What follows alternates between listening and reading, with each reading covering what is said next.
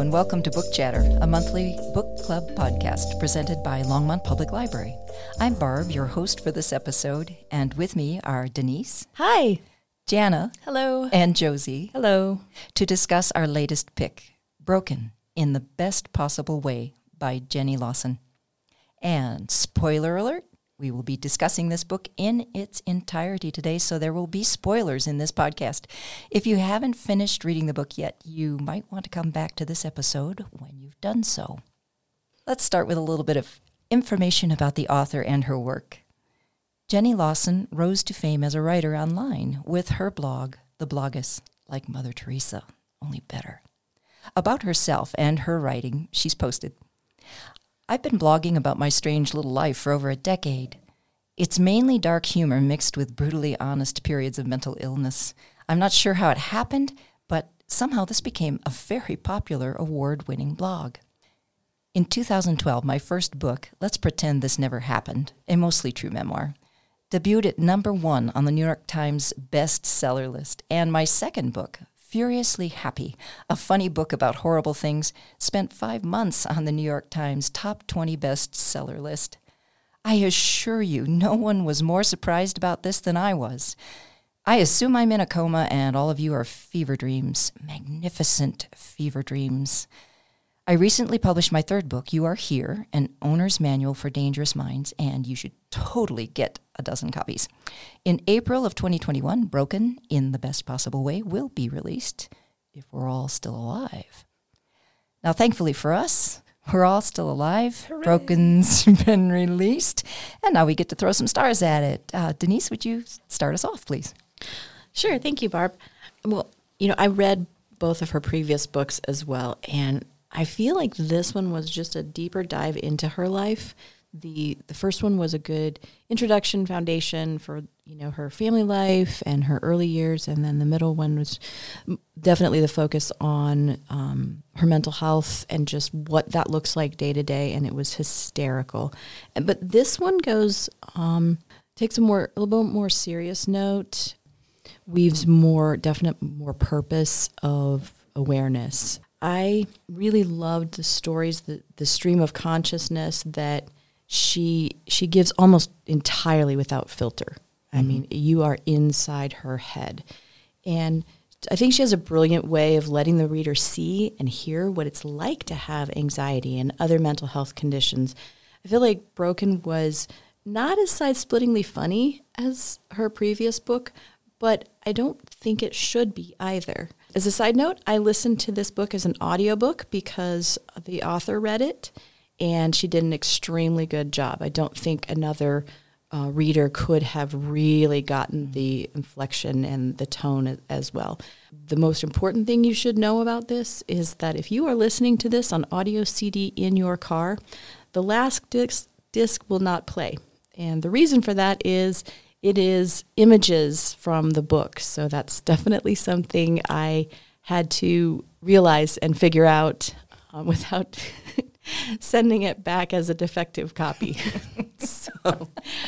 But I definitely gave it 5 stars. I love all of her works and hope she continues to write. Yes.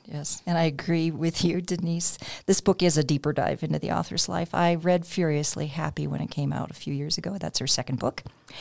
And there she was focused on making good mental health days, which is not every day for her, even better by finding joy in outrageous ways. Here, however, she's celebrating the beauty and brokenness, her own and others, whether that's physical, mental, emotional, even spiritual brokenness. And that stream of consciousness writing, she can take you to places you never thought you'd want to go. And she also is, she tackles difficult topics here, mental illness, shame, marital difficulties, chronic disease. These are not happy things, and yet she can disarm them with her fierce sense of humor. The awkwarding bringing us together chapter is absolutely snort-worthy. I was reading this quietly at home, and I had to go share it with my son, who heard me howling from the next room the first time I read it. And yeah, I did reread it. I give this book a wholehearted 4.5 stars. Am I next? Okay. So at first, I took this book as an ebook on vacation. I think it's the first couple chapters. Anyway, the shoe chapter, where she keeps losing her shoes like 6 times. She kicks them off or something, and they get in the elevator. And I was like, I'm going to hate this book. I would have stopped reading after that first chapter if it had been just a book reading for pleasure. But since I was reading it for work, for you fair, wonderful people, I stuck with it, and I'm glad I did. So at first I was like, oh, this is going to be... I didn't find it funny. I understand other people probably find it funny. I'm more of a deadpan kind of funny, like Tig Notaro. I think she's hilarious, the way she delivers her lines. And she also is a dark humorist that talks about illness. But I think it got a lot better. There were a lot of funny chapters, the awkward chapter, the dog condom chapter, and a couple other ones that were just fantastic.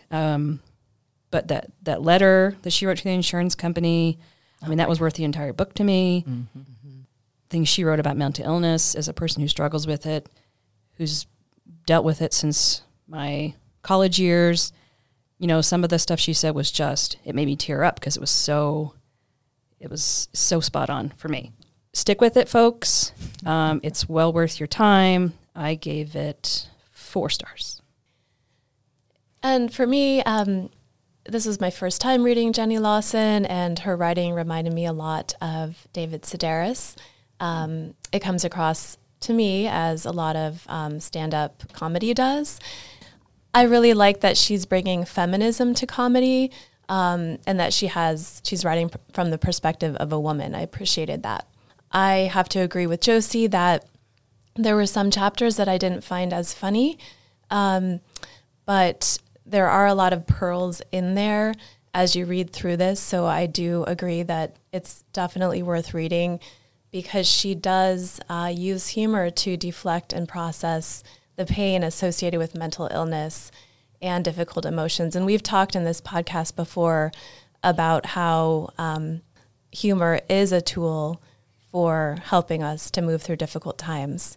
And so I give this 4 stars. Great. And before we jump into discussion questions, I thought it would be interesting to talk a little bit about the genre of Broken in the best possible way. Is this memoir? Is this a collection of essays? Is this humor? What is this? Is it all of the above? Any thoughts? I feel like it's a little more overarching than just memoir. It is really... here is my life. It's almost just this kind of releasing of everything,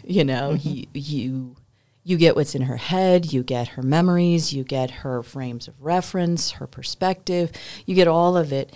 And I think you really get what it is to be her, not just to follow her story, how she relates to the world, how she, what it looks and feels like to have those messed up days in her head. Oh, yeah. I felt like the shoe chapter was, this is me. And she talks later on about having problems with memory just because. Oh, yes. Well, get shoes that fit. but remember, she even said, she fights with her husband, but she knows he'll probably win because he'll just tell her, well, you said this. And she'll have no remember that. So she may not be able to remember what size her shoe is. I guess, yeah. I don't know. Yeah. But it's got to be very difficult to have things seem so scrambled sometimes. And I probably have lost my shoe more than this, but this is what I can remember. And I think we get so much of her. We get her pain. We get her complexity.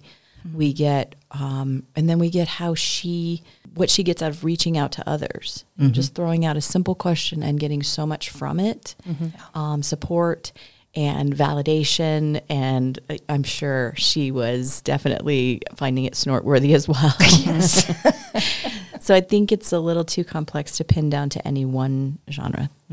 This is the second book that we've talked about in this podcast that's based on blogs.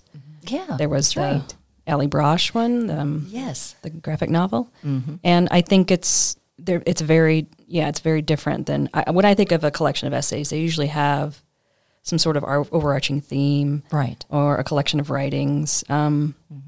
This, it seemed just like it was a memoir in blog form, kind of, I guess. Yeah. Which, does that merit publishing a book, or can we just go to her blog and get the same That's a great question. experience? Yeah. Is there anything in her books that isn't on her blog? I don't follow her blog, or is it all just sort of, I already wrote these things and now there's an editor coming and fussing with them and making them into a book? There's definitely things here that are not in the blog. Okay. I think it's a more cohesive rather than A just little more focused. Yeah, Oh, boy. the blog is a little. It's a little more like the Wild West, huh? Yeah, they're more like journal snippets, journal entries, or Yeah. something like that. And then Or- there's other. Maybe more F-bombs. I don't know. Is that possible? No, I think it's Yeah, possible. don't listen to this with your children in the car. No. Don't do it. No. Yeah. Yeah, and I don't know. I just felt like there were some chapters in there. The shoe chapter, the Shark Tank chapter. That was stupid.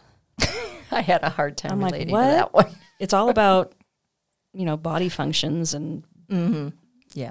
She's running out of material, I think. Let's pad this book a little bit more, but yeah. Yeah, I think that's Yeah. why it reminded me of stand-up comedy, because those are the themes of stand-up comedy. It's kind of like, let's let it all out. There's there's Yeah. no filter, and let's get at those things that Yeah. are a little bit more taboo that we don't talk about in polite society. Yeah, I mean, right? I'm not a prude about it. It wasn't like I was offended. It was just, I don't know. I mean, I should find potty humor funny because I have two boys, but Goes with the territory. it kind of, I don't know. I felt like some of that stuff in there, I could have just flipped over that. But that's, I'm not the editor. There you go. And she talks about the She editor. talks about the editor too. And Yeah. my, what a process it must Yeah. be working with her. Yeah. Yeah, I was like, well, those poor editors. I bet Right. they're really Yeah. patient people. Yep. Well, going on to discussion, we thought we'd open with a little bit about mortifying moments, because there is, like I mentioned, a priceless, just worth the cost of the book if you're buying it. Probably, yeah. The chapter on awkwarding and what that tells us about our humanity. Jana, did you want to comment on that? Or? Yeah, I'd like to read a quote from that, because she intersperses these comments from herself in between the tweets, which that's how the folks that wrote in with their own mortifying moments did it, was tweeting back at her. She originally published this first mortifying tweet, and then it just took off when she invited others to respond. And so she writes, "As the stories continue to roll in, I watch people slowly realize that no one really wants to celebrate the size of your yacht, hair, waist, penis. What really brought the world together was dropping the pretense that everything is shiny and perfect, so that for a moment we could all accept how wonderfully human we are." Amen. Yeah. And one of our listeners, Jason, commented on this very thing. He wrote in to say that he likes it when Lawson shares that awkward moment and encourages others to share theirs out there too. And he's made this observation that this makes those who won't or don't have awkward moments to share the awkward ones. It's turning the tables. And then we, those artless misfits, with all of our mortifying moments, can feel a little sorry for them. I thought that was terrific. Yeah, I was thinking about when I was reading it, and it stopped me for a second because I realized as I'm reading them, I'm nodding, right? Oh, gosh. Yes. And why am I nodding? Because, that's sort of there for the grace of God, I mean, it may have happened to me and no one saw it, or, almost happened. But we definitely are going, yeah, I could see what that would be like. Or, and then what would I have done if I saw that? What if I have done if that happened to me? In the moments where you trip and fall, you walk into a wall and someone's like, oh, I didn't even see that. You're like, bless you. You just want to hug them. But it does. It definitely is unifying. And when we begin to see we all are that, and it's going to happen.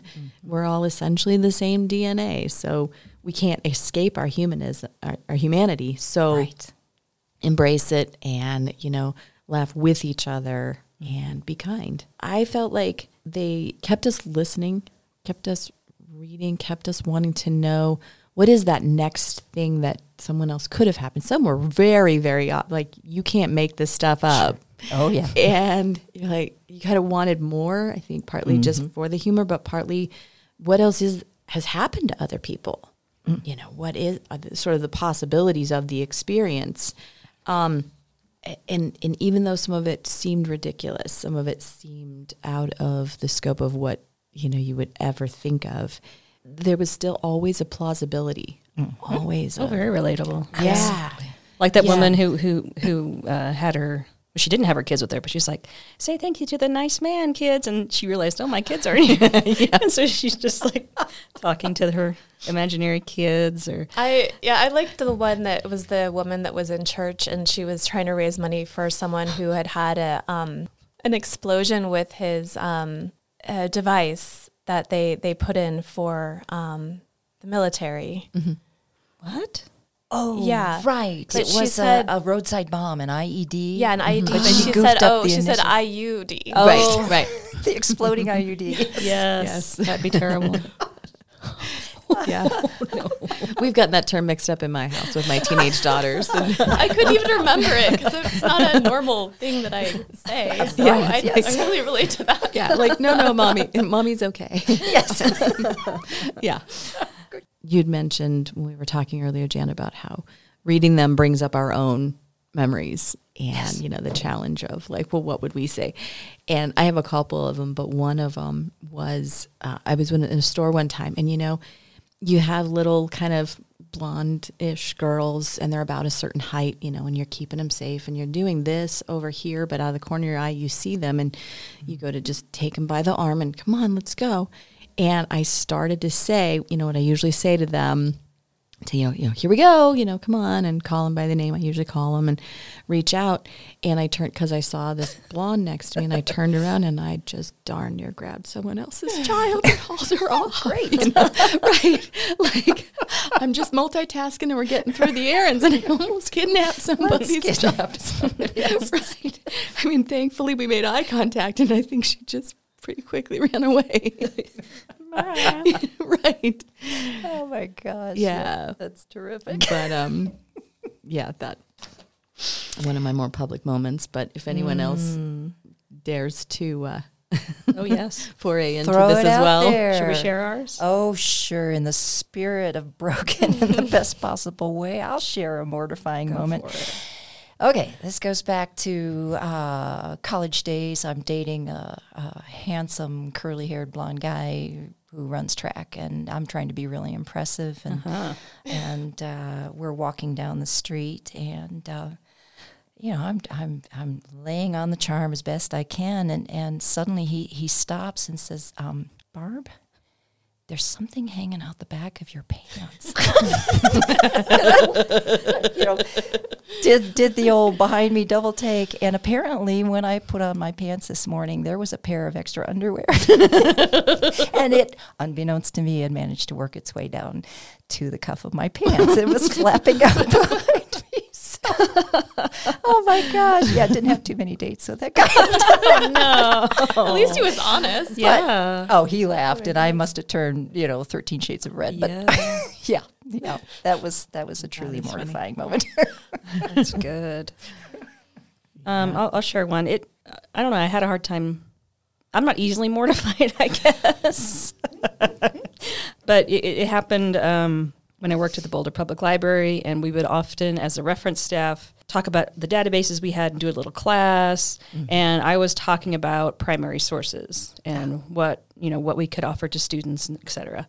And I said, and a really great resource that's in the 900s that I really like, that has all this original primary source material, is the Annals of America. And it's the Annals, ANNALS of America. And so thankfully I was with friends and coworkers, and they just guffawed. But that was one of the ones I value, the Annals of America. Oh my goodness. That's great. Yeah. Well, my story is similar to that area. the nether region. The anals. So not quite that area, but the lady parts. So what she refers to as the lady parts in the book. her terminology. So The lady garden. For our listeners who don't live in Colorado, we do have a lot of hot springs in this state, and we have a lot of wild hot springs as well that you can hike and backpack into. And so my husband and I went one weekend and backpacked in. And, it was evening. And, of course, it's clothing optional, right? So you can just sit in there. But it's a pretty well-known spot. And so it was a little bit crowded. We were kind of close together. And, I was sitting right by my husband. And I thought I was sitting on his foot. And then I realized, okay, this is the foot of some other guy. Were you naked? Yeah, no, of course we were naked. It was nighttime, and you're in the wilderness. So, but yeah, we to this day, we. Did you make eye contact? We laugh about that. Oh, good. I don't know. I think I just tried to blow it off and just move off of his foot. A little bold when you're out in the wild, aren't you? Under cover of darkness. Oh no. Well, listeners, we would love to hear your stories of mortifying moments. Please send them off to us online or by email, or you can even leave us a voicemail. And we'd love to hear your stories. Maybe share them in the next podcast. Now, Lawson goes on deeper than just mortifying moments that we all share to addressing her darkest struggles with mental illness. She writes, I am hollow, scooped out, empty. I am a shadow on her drawing. She reveals this knowing that it may cause normal people to back away or hesitantly step closer, but both are in bad ways. And that it makes her maybe a little less relatable. And onto the topic of mental illness, our listener Jason also sent us a question. Why are people so afraid of mental illness? If everyone is messed up in some way, why does everyone try to look perfect? Why not accept that I'm messed up and you're messed up, so let's be messed up together? Well, mental illness is not pretty. Yeah, absolutely. I mean, it's not tee hee hee ha ha ha. It's so funny. It's terrifying to watch someone going through it. It can be deadly. It can be a terminal illness that ends in suicide. Yeah. So I think that's why people are scared of it. And you don't want it to happen to you. Right. Maybe. Yeah. I think the unpredictability of it, the behavior, you don't know what the response may be or what the behavior may look like. And sometimes it is sudden and it is unexpected. It's over the top, or it's the opposite of what you would normally, would be appropriate to the situation. So maybe a fear of the unknown comes in too. But he has a great point that it's probably more like what I call just different flavors of the same thing. If you put a bunch of jelly beans in a bag, right, all the Jelly Belly flavors, you really don't necessarily, you may not know what they're all going to taste like, but they're all the same jelly bean essentially. So yeah, if we're all willing to put that effort in, maybe we could have a different outcome and maybe it wouldn't be so scary. Yeah. And maybe part of it has to do with the fact that mental illness can be invisible. That you may not be able to look at a person, for example, and say, oh, that person's depressed, or she's anxious, or she's struggling with dementia, until you get a little bit more acquainted with the person and understand their quirks, their ways of acting. You may not even realize, underneath it all, she's struggling with something here that's invisible to the eye. And, maybe that makes it a little bit harder because it then requires you to say something about it. Like, I'm struggling right now with anxiety and I really can't leave the house. Can you help me? Can you come over and, we'll share a wine cooler and watch weird reality TV till 2 a.m. And I'll talk through my problems with you. And so, it makes you maybe invisible, but also, vulnerable in a way that makes you have to say something, and that's part of the problem. That's part of the stigma, is that you have to speak up. I think so too. And I think some of that invisibility, the more I learn about things like high functioning anxiety. Oh. And that's an interesting one because you may seem fine or you may maybe seem annoyed, but the outward can seem rather placid or expected, but underneath is an absolute maelstrom of churning and crazy and so many things going on that people may not realize it. And then if it does, sort of boil over or, come out, you can't contain it all. That's when, people are like, well, what's wrong with you? Yeah, you've been blindsided. Oh, honey, you have no idea what's wrong with me. I appreciate, Jenny, how in our world of perfect Instagram, of influencers who are like, oh my God, my life is just beautiful all the time, and Facebook and all that stuff. She is using her celebrity or her platform, her gift of writing to say that's all a huge ass lie. That I really appreciate that's what she's using her life for. Absolutely. Yeah, she really is an advocate. Definitely. Oh, yes. For those that suffer from mental illness. And I think that there is still a stigma in our culture because, like you all said, it's an invisible illness. It's just something that, like, I think there are bastions in our society that would say it doesn't even exist. Like, they want to minimize it. They want to tell that person to get up, get out of bed, bootstrap yourself, go get a job. And this runs in my family too. And I have this same feeling for some of my family members that are not, functioning in the way that I feel like there's so much pressure in our society to function. Yeah. And if you don't live up to that, then there's something wrong with you, right? So in that, and saying that, and in that very statement, you always feel like there's something wrong with you. And I mean, it's an illness, but it's not, that's different in accepting that, like, this is actually a condition that you can't help, right? And it's not your fault. It's not your fault. That's right. Yeah, speaking of stigma, I think definitely, Jana, there's stigma about, people with mental illness or depression, that they're having a hard time just functioning, how you're supposed to function in society, right? You're supposed to have this job, and you're supposed to have this family or this relationship or these kids or whatever. So I do think there's still a stigma. I think it's getting a little better, thanks to people like Jenny. As a person who has mental illness, what I have noticed, the stigma being on how you treat it. There's a lot of stigma against pharmaceuticals, antidepressants, things like that. Yes. You go on, just do a Google search and, like Zoloft or getting off Zoloft or Zoloft for depression. And there'll be so many people who will be like, this is just big pharma trying to make a buck. You need a better diet. You need to take these essential oils. You need to do this therapy. All these things that are natural, that aren't the pharmaceutical. And sure, those probably work. I know exercise helps. It keeps it at bay. Therapy, yeah, that helps a lot. Talking to somebody, having, cognitive behavioral therapy. Yeah. But for me, nothing works except for medication. And I've had to try different ones. They work for like 5 years. Perfect. And then all of a sudden it's just, they stop working. You have to find something new. And no, I don't like taking medication. I don't like having to pop a pill every morning to be a normal human being, but I have to.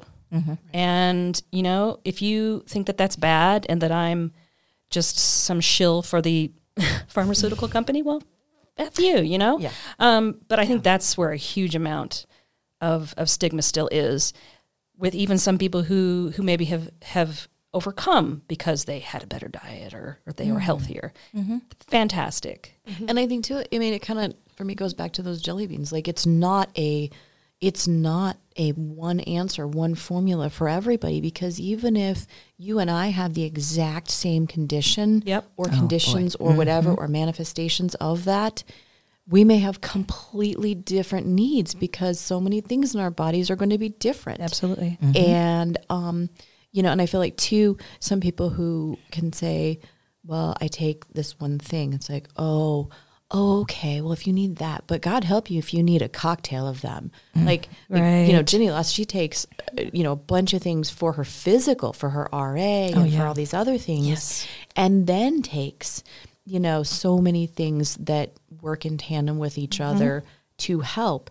But you know what? If that's what you need, and if some of it is medication or whatever, and dosing can take months. Dosing can absolutely. take years. In the meantime, that can compound your anxiety, which can, so there's so much you just can feel like a wave is coming over you that you just cannot get above no matter how hard you try. In the meantime, you feel like you still have to hold down a job and do all of the other responsibilities. You've got maybe other people to feed and take care of, or, All that adulting. Yeah. Exactly. And you're not allowed to fall down. You're not allowed to have more than, 5 bad days. Like she talks about, when you've been like this for a long, long, long, long time, people get sort of tired of you not being okay. Yeah. And it's like, well, I may not ever be okay. I may not ever be like really functional in the way that you want me to be, but Yeah, I have I see it as a chronic illness. Yeah, I have this Yes. really helpful quote that I wrote down that she uses to describe her illness. And she writes, "Every action takes work, as if living with a mental illness is like waking into a different disability each day." Oh my. yeah. And I think that's very true. Like, got to get up, got to help my daughter, all of those things are so much more difficult Right. when you are living with this. And she describes her brain as wanting to kill her. It's hard to live with a brain that wants to kill you. Absolutely. It's how she talked about depression is a liar. And she's totally right. When you're in that funk, you think that you'll never get out. I've been there. I've like, okay, this time I'm never going to be anxiety free. This is going to be my life. And I know deep down you'll get out of it because you've gone out of it before. Right. But your brain says, oh no, not this time. This time it's different. This time it's worse. This time you're older. This time you're closer to perimenopause. This time this, and it's just trying to convince you that this is going to be how it is. And you believe it because you have zero perspective. It destroys perspective. Right. Absolutely. Yeah. I mean, you forget to see that it's a journey, that it's not all of the times that you didn't make it over the hurdle and that you're back where you think you're back at square one. Right. And you can't believe that you've grown. You can't believe that it's better. You can't, and then your brain goes to places of like, well, why do the people in my life stay with me? Well, Exactly. why don't they give up on me? Am I just totally screwing up my kids? Oh my gosh, did I pass this on to them? Am I screwing them up? Are they going to be, unable to function because I didn't, or I did the wrong thing, or I took pills when I was pregnant with them. I didn't even stand in front I was of them. convinced that I was, I'm going to destroy my children. I was so anxiety ridden, I wouldn't stand in front of the microwave. I have no idea if it mattered, but Yes. I would really almost have a breakdown. I would like microwave something and push the button and run away because what if? What if? What Yeah. if you And can what if yourself to pieces? You absolutely can. And, and I think sometimes people don't realize how quickly you can go to a very, very dark place. Yeah. And I mean, like, faster than a Ferrari. You can go Your little from, trigger will just ching. yeah. You don't know why. Why that time? Right. And it's from everything is fine to, oh my God, my daughter could be kidnapped and taken into human trafficking. And you're like, she is sitting next to you at the dining room table. This is not rational. But what if, but, and did I check the locks 5 times? And did I, So something that Lawson does beyond taking medications is to try TMS, which if you don't know about it, it's a non-invasive treatment that uses electromagnetic pulses to stimulate nerve cells. And I hadn't really heard much about that before, so I found that chapter pretty interesting. Very. And it enabled her to start feeling her emotions again, because she said that depression for me is a painful lack of emotion, a disconnection from the world. And she describes in this really hard-hitting chapter about herself crying in her car after she had gotten the treatment, because she says, I had almost forgotten what it was like to feel human. Yeah. And she records herself in the car, and she said, I was really unmade up. So she's from Texas, right? So she's always going to have the hair. Her actual blog-esque photo is like her hair up in the curlers, and she's holding her hair dryer there, right? So she's one of those ladies, like the Southern ladies, that very made up. So she was not made up. She was messy, quote, and ugly, because I needed a reminder that it was working, that mental illness was real, and that I was worth working for a cure, even if it's temporary. Yeah.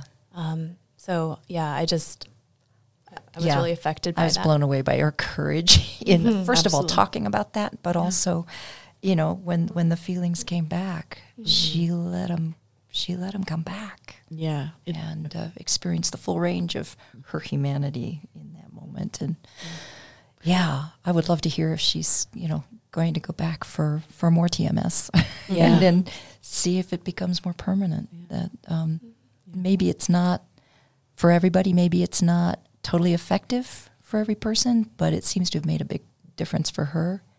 Well, one of the things that I thought was really poignant, and I think Jana you wanted to talk about this too, is the chapter where toward the beginning, she talks about taking a trip to New York. Yes. And she is in the hotel room, and she's just so crippled by her anxiety. She's just absolutely gripped by it. She cannot leave. She cannot walk out that door. And she wants to. Like, part of her is like, I would love to go explore. I know there's wonderful things out here, and I've not been here before, and so many opportunities, and then the guilt of not having the opportunity, and I'm wasting this, and people are counting on me, and the whole thing. And she finds herself looking down at the fountain, and there's like she describes it as like a dandelion puff kind of water, and how she sees the rainbow in it. And I loved that she flips it, and you can't always, but the part where at the very end of that chapter on page 32, she sees it from a window, and she's realizing the opportunity of her perspective to actually just see the beauty in the moment, just to see, I got the opportunity to see what this looks like from this window. Not, I can't I can't, all of these negativity, but I actually was in the right place at the right time for this, and that's okay. That has value. I think that's an allegory for the rest of her book, where she talks about the brokenness that she has, and that we all have, the monsters that we have, and that it doesn't matter that we have them. It matters what we do with them. And, when you are broken, it provides opportunity for change, right? And so she ties in the Japanese idea of kintsugi, which is where they mend the pottery with precious metals that's broken. They put it back together, and what happens? Well, it becomes more unique. It's changed. It has a different appearance, and it's, to them, more beautiful, right? Because it is so unique. I love that she prefaces this book with Anthem by Leonard Cohen, some of the lyrics, and I'll just say it now because I loved it so much. Ring the bells that still can ring. Forget your perfect offering. There is a crack in everything. That's how the light gets in. We'll take a short break here, and then we'll be right back for more discussion of Jenny Lawson's Broken. Book Chatter Podcast is sponsored by the Friends of the Longmont Library. Hey listeners, did you know the Longmont Library has a collection of useful items that you can borrow? It's called the Library of Things. You can check out a telescope for the family campout, or a GoPro to record your epic bike ride. We also offer ukuleles, a projector, and a DVD player. You can find out what is available and how to check them out by going to our website. Some restrictions apply. New items will be added soon, so make sure to check back. I also wanted to tell you about the new Book Chatter Podcast newsletter. It comes out monthly, and you will get more information about our episodes, as well as reading suggestions. To subscribe, click on Sign Up for e-newsletters on our homepage and choose Book Chatter. Now, back to our episode. And we're back. On to the topic of insurance, particularly health insurance. And one of our listeners commented, the open letter to her health insurance company, like you said, Josie, is right on, especially for those who are sick, physically or mentally. Wow, what a very hard-hitting chapter. It's really, it makes you so angry. Yes. So angry. For sure. Yep. One of the little girls that I took care of ages ago when I was in college, she had some specific medical conditions, and one of them was a genetic one that had to do with the breakdown of proteins in her body. One was severe reflux, and one was a sensory integration issue. And they all fed together to say food was evil from the day she was born. Sensorily, the signals would get scrambled. Yeah. And then if you ate, and every time you ate as a newborn, it came back up and burned. And then any fats in it, your body's just not even going to process. Oh, boy. So, yeah, I mean, when you're taking your daughter in every 3 days to the emergency room for dehydration and you just gave birth to her, they were denying coverage because they said, oh, this is an eating disorder. For an infant? Right, Yeah. right. She's not even 3 months old.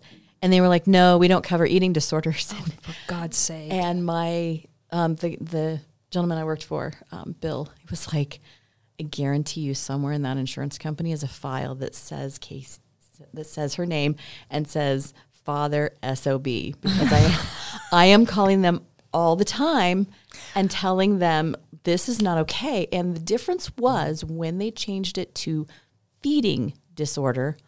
Oh, sure. Now we'll cover it. For heaven's Are you flipping kidding me? Yeah, just the little word and how it's billed and whatnot. Right. I mean, she ended up needing a gastrostomy. We had to feed her through a valve in her stomach. Right. Had to have her esophagus wrapped. Parts of her went all over the world to be biopsied to figure out what this was. And, her first year of life was $100,000. Next topic has to do with marriage. And I love Marriage. how... Marriage is what brings us together today. A dweem within a dweem. Sorry. I will be able to be blessed serious. Oh my God. Yes, I among other things, Jenny Lawson is very candid about the ups and downs in her marriage with her husband Victor, and sometimes it's almost like a slapstick comedy the way she talks about it. But beneath all that, I think she's got a message there about the importance of laughter to getting along. Absolutely. And, yeah, Josie, you want to Yeah, run with that one? Right on. Laughter is vitally important. It really is. I appreciated she talked about marriage and how difficult it can be. A part I found poignant was I can't remember what she was doing. She was starting to feel better. Maybe the TMS. What is it? Oh, transcranial magnetic TS stimulation. something or other. Yeah. Yeah. The hammering in her brain, as she called it. He's like, what happens if you're okay? If you're healthy, and he had seen his role as being the caretaker, Right. the stable one, the one that supported her, and what if she didn't need that anymore? And that was quite a moment of vulnerability. Sure. Oh, gosh, yes. And I don't know about your guys' marriage, but yeah, there's dynamics in the marriages that you just get used to. I'm the strong one, or I'm the weak one, or I'm the one that can plan really well, or I'm the, and you kind of have these identities. And if something happens to change that, it's really difficult. So I appreciate that she brought that up. I felt like at sometimes kind of early on, maybe in that shoe chapter, I hate the shoe chapter, guys. I got like an I Love Lucy sort of vibe, and I could hear Victor saying, "Oh, Lucy, what's wrong with you?" And she's this ditzy Lucy, and he's Ricky Ricardo, and always having to fix Lucy's stupid ass problems. And I don't think that that's how their marriage is, but I doubt it. Yeah. But early on, that was kind of what Right. what I heard, and I was a little annoyed that he was always sort of, oh gosh, scratching his head, or oh, Jenny, you're just such a ditz, and I don't think she meant for that to come off that way, but that's how I took it at first. Got it. Oh, and then fighting in front of your children. Yeah, that was something I appreciate that she talked about. Absolutely. To fight healthily in front of your children, Yes. Yeah. not behind a door where they never see any problems get solved. Right. I suppose. or even some testy emotions, or Right. even loud exchanges. You know, Right. not to the point of abuse, but No. yes, your Yes. kids need to see that arguments do get settled. Yeah, and that it's not a bad marriage if you're fighting. Differences. Yeah. You don't have to divorce because you're having a rough patch. You know. Oh Yeah. my gosh. Or because you weren't right. Right. They didn't see that I was right. Right. Who cares who's right? I mean, unless it's safety, who cares? You know? Yeah. Yeah. Yeah. Which, there was some point in the book, I know, because I laughed out loud because it's so true, that she said, you know, my husband's basically an effing saint, and he's also an asshole. Right. And those are not mutually exclusive. no. And she's right, Yeah. because we all do that. Right. Some days we can be endlessly patient with a really stupid spouse, and then the next day we can be the asshole. And Right. it just happens. And Victor does kind of come off as the good guy in this story most of the time. Right. And yet she's very clear that we're both kind of broken. Right. That we both have areas where we struggle, and let's be honest about that. And that's so refreshing, I think. Yeah. I like the quote that she writes about marriage where she says, basically, the secret to a long-lasting marriage is memory loss and well-meaning lies and beach margaritas. Yes. And I think we can all relate to that, right? Yeah. You know, she comes to realize that they're functioning as a team, and they may be a quirky Yes. team. She writes, I try not to judge us by any other standard than our own, because we were weird in our own crazy way. Yes. The only way forward was the one that we made ourselves. And so, yes, they're both broken in some way, right? Like we all are, but Right. but they function together in that kind of weirdness. And I think that's how many marriages function. And I really enjoyed what she was trying to get at when she talked about the idea of being broken and the idea of putting things back together, because it's the quirkiness that describes that. It's different. It's changed. And she says that, you know, if you look closely, you can tell that the dove that breaks on her desk, that she's special. She doesn't throw the dove away. She keeps that dove, right? Because she has a story to tell. Broken things always do. Right. Yeah. And sometimes the story is so much more important than the object or than the original purpose. And who'd want to be around people who don't have a story?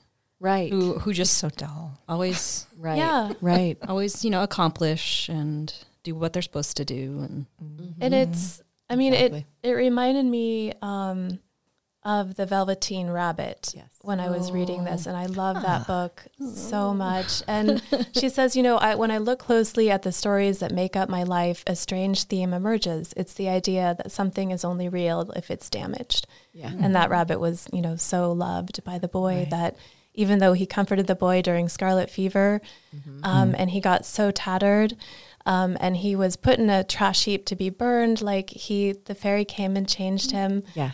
Because he had been so beloved. And part of that being beloved is that you get damaged, right? Right. I did want to talk a little bit about the cover of the book. And it ties into this theme that we're currently discussing, but the cover is by an artist, Omar Rayyan. And it is just a beautiful portrait of the author, Jenny Lawson. And she's holding a monster. To me, it looks kind of like a little dragon. Yeah. And it's got a bunch of flowers in its teeth. has and a it has bow. It does. Yeah, maybe. Yeah, it's got a bow. And it's just the cutest. It's got a little pot belly. But the illustration is to kind of sum up the theme of the book, that, you know, we all have these dragons, like I mentioned before, but it matters like what we do with our monsters or our dragons. And I love this quote where she says, there is something wonderful and embracing. So she's embracing this monster that she's holding on the cover.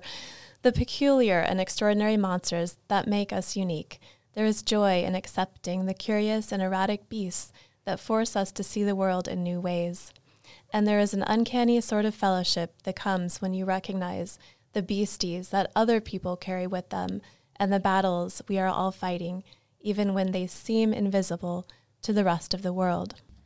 And I think part of her mission is to let us know that we're not alone. We're not alone in our quirkiness and in our weirdness and in our brokenness. And let's just be upfront and honest with each other, right? So that we can accept each other and feel more normal, I think. And in the book, she says, she's talking directly to her readers. As you listen to this, you are not alone. We are together. I think she really wants her readers to feel that books and stories can save people. And she has an epilogue at the end of the book. It's not in the print book, but it is in the audio version that was added after COVID. And she does write that bookstores and libraries are a sanctuary to me in the same way that I suspect churches are to religious people. And she writes, I am lucky because I have been saved again and again by books. So I think that she's really putting forward this idea that by telling these stories, we help to save each other. Yeah, we've gotten a lot of feedback from patrons. I know I have. I know you all have. That, oh my gosh, you've been my lifesaver this whole time. That I could still get books. Yes. I could still escape and learn and do all these things in my isolation. And I'm really proud of the work we've done, even though we haven't been open. Yeah. Well, thank you, Denise, Jana, and Josie for a great discussion of Broken in the Best Possible Way by Jenny Lawson. Our pick for the August episode is A Walk Around the Block. Stoplight secrets, mischievous squirrels, manhole mysteries, and other stuff you see every day and know nothing about by Spike Carlson. And you can participate. Read the book, then share your comments and questions with us online, by email, or voicemail. See our program notes for details on how to do this. And thanks for listening. See you next time on Book Chatter, the book club for busy people.